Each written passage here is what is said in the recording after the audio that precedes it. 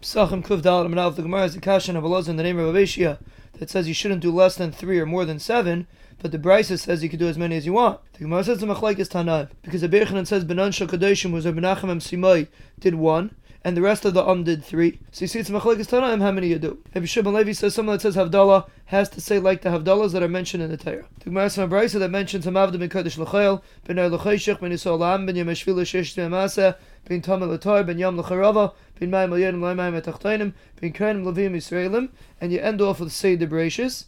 And Achaim says you end off with Yotzer Bereshis. And the Beis Yehuda says you end off from the Kaddish Yisrael. But according to Bishum Levi, you shouldn't mention Ben Yam L'Charava, because that's not mentioned in the Torah. So the Gemara takes that out. But the Gemara asks you also take out Ben Yemeshvil L'Shesh T'Amasa, which is also not mentioned in the Torah. And the reason why you say it is because it's similar to the Chasima. So you only have 6, so you're missing 1. The Gemara explains that Kain and Levim and Yisraelim are 2. There's a separation between Kain and Levi, and between Levi and Yisrael. And the Gemara makes Machlekes Rav and Shmuel how you end off. Rav says he say Mekadesh Yisrael, Shmuel says he say Amavda Mekadesh L'Chayil, and the Gemara says you shouldn't do like Rav. Rabbi Shimon Chananya says anyone that says Mekadesh Yisrael and Amavda Mekadesh L'Chayil is Zeicher Tarichas Yamim, but the Gemara says we don't pass like this.